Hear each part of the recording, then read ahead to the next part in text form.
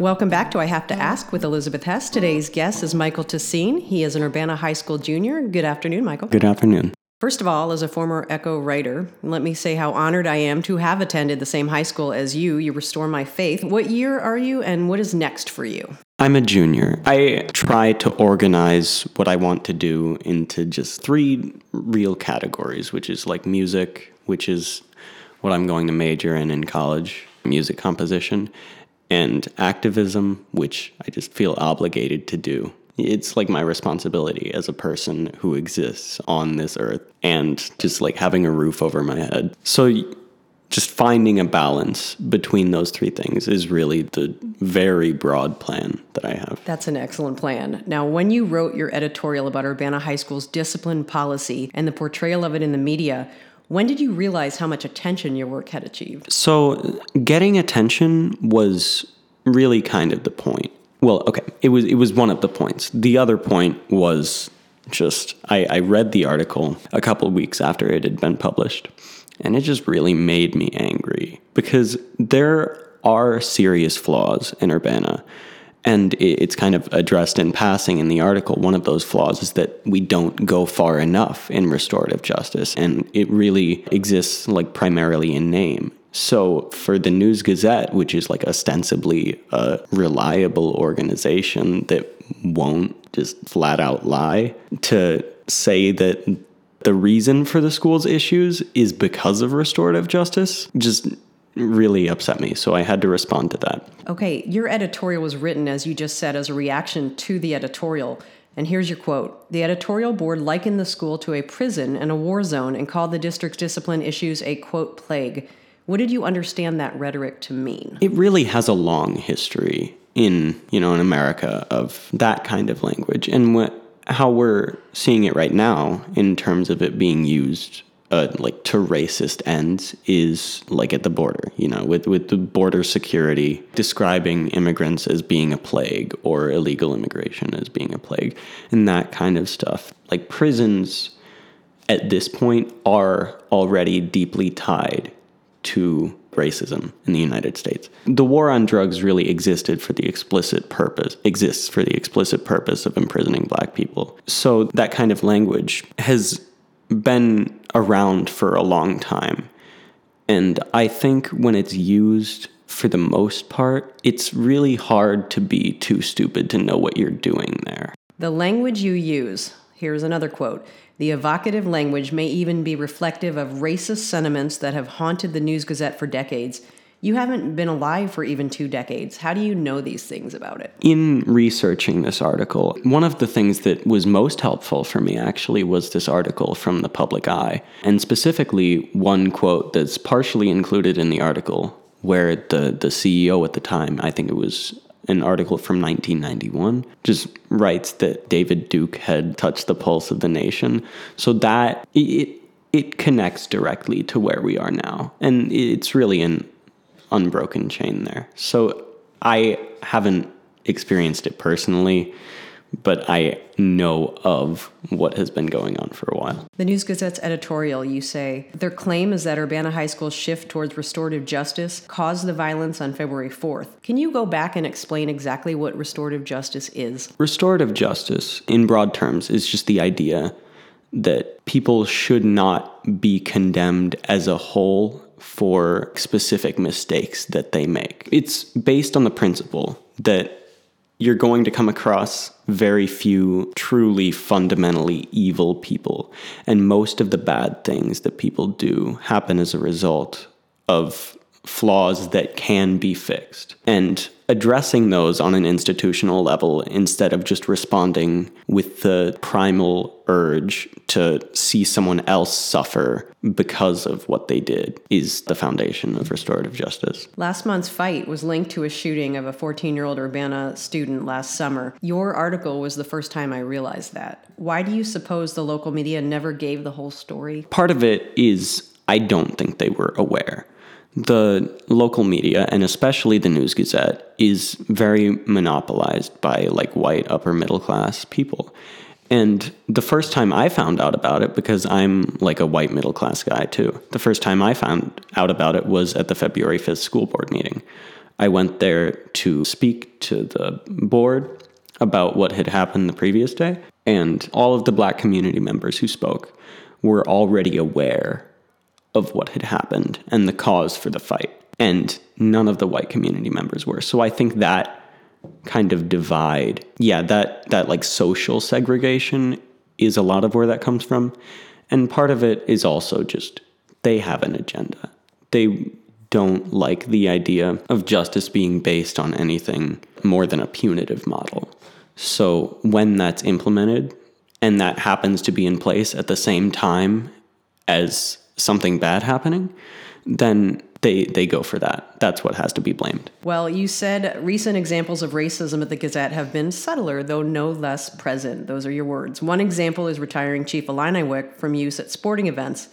Do you think the paper publishes this type of story because they have a slanted bias or because simply it makes a better story, sells papers? The conservative bias at the News Gazette and the racist bias, but I feel like that they go hand in hand. That bias at the News Gazette is pretty well known among the community. You have to be in deep denial to not realize that that's the case. The people who are attracted to work at the News Gazette, and especially the people who have been there for a long time, tend to be more conservative and tend to share the views that they know are already consistent with the paper.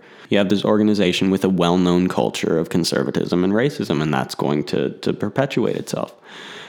And obviously part of it is the bottom line. They tap into the racist pulse of the community. Now, only the fights and the discipline policies get media attention for UHS, but kids come out of Urbana and do amazing things. Tell me about some of the amazing things you do and that some of your fellow students at UHS do. At the beginning of the year, I wasn't really involved in all the issues that were going on because there have been more fights this year.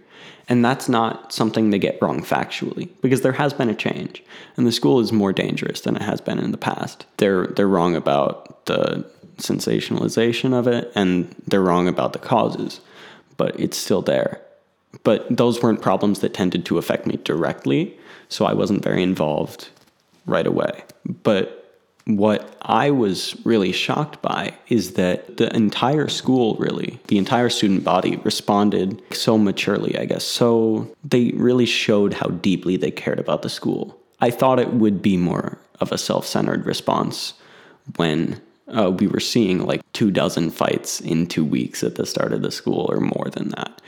I thought it would be just like people taking care of themselves, but it wasn't. Like people were upset at the school. And, I was really the one who was the outlier at that point. And that just kind of general attitude that people have of this is our school, we need to protect it, the people here matter, is really the thing that I think has impressed me most about Urbana. You came from a private school background. What would you say, just instinctively, is the best thing about public school now that you're back?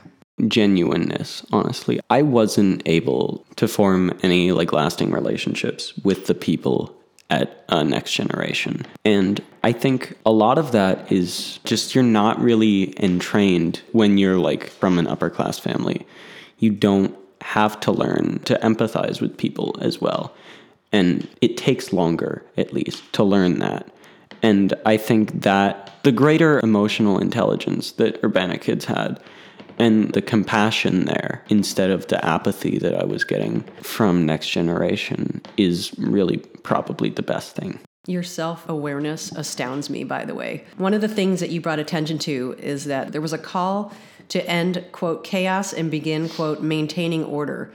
This is part of a long tradition of authoritarian approaches to discipline, you say, for Black people. What do you think should be the next steps towards fixing the discipline issue? As I mentioned, I really don't think the district has gone far enough in restorative justice. And it's mentioned in the article that there are so many examples out there of restorative justice working not just to repair people and to protect people from inordinate punishments, but to keep people safer. And I think imitating some of these programs rather than going with a basic model with some minor changes would be the best step forward. So I think increased restorative justice, and also I think increased student voice in the school is very important, because in the culture that we live in, violence is a form of self-expression.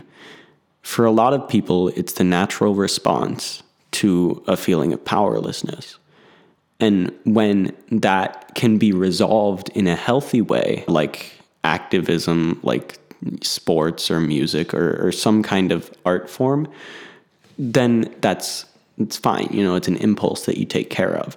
But when there's not the infrastructure in place for that, like when the school has been telling us all year, don't worry about this. This isn't your problem. We'll take care of it. And just working really as like a private club rather than an institution that belongs to the community collectively. That, I think, is a big part of why of the change that's gone on this year in terms of violence in the school, is people know they aren't valued and they lash out. So I think increased student government, some kind of unionization, using the Echo for serious journalism, I think all of those things could be an excellent outlet for that kind of impulse. Okay, let me ask you this in another way then. My age group never had active shooter drills. Does that worry you more, somebody walking in and shooting up a school, than being caught in the middle of a fight? As I mentioned, I'm not really directly affected by these things. Part of it is, like, I'm a middle-class white kid, again. And as a result, I don't have to deal with these problems as much. I mean, the fights are a lot more present, I think. There was actually a walkout last year as part of the March for Our Lives movement. And it was, I think in general, it has been approached by most students in the school, the issue of like gun violence and school shootings, as a very distant political thing, rather than, a march for our lives. So I don't think there is a general fear of like any day someone could just like come and shoot up the school. And that is obviously something that would be scary if it were to happen, but it hasn't really been a primary concern for me. In your essay, you said, until there is a substantial cultural change at the newspaper, the community has a responsibility to consistently and thoroughly rebuke the paper's racism. How can an average citizen of this county, of this city, do that? The News-Gazette, when you read it online, after you read enough articles, there's this thing that pops up like, okay, you've had your 5 premium articles for the month, now go away or give us money, right? That's their thing. So the simplest way would just be to not support them financially. And that would be a great way to pressure the News-Gazette into making some actual changes, like having some kind of organized boycott. But really speaking out and just like building awareness. This is not an organization that cares about ethics. It's not an organization that cares about being sensitive to the struggles of people who are not like them, i.e. white. And it's not an organization that really cares about people. So I think the first step really is making sure that everyone in the community is aware of those facts. Michael, you give me faith. You can't even vote yet, though. You've gotten the attention of a lot of people that graduated from Urbana and this community. Now you have our attention. We look to you to tell us, what can we do next? What would you, the youth of America, like to see my generation do? I would say vote, and definitely vote in the municipal elections, because your vote is most important then. Because on the presidential level, on like the Senate level, in any federal level really, except maybe the House election, your vote does not matter. And voting is the least important thing you can do to be an activist. And your vote does matter at this scale, just because there are fewer votes. So definitely voting in those to try to just improve the local institutions we have here. Like I said, speaking out. I think the hardest step, the step of addressing social issues that people have the hardest time with, is really acknowledging them in the first place, because that scares people. The idea that what we have right now is not perfect is really upsetting to a lot of people.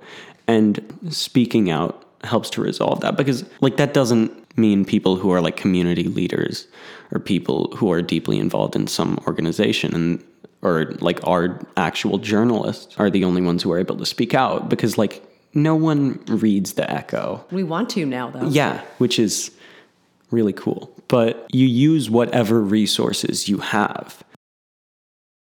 Even just talking to people to spread the message of just improving the community. I want to be Michael Tessine when I grow up. Thank you so much for listening to I Have to Ask with Elizabeth Hess. Michael Tessine, Urbana High School Junior, thank you so much for your time today. Thank you.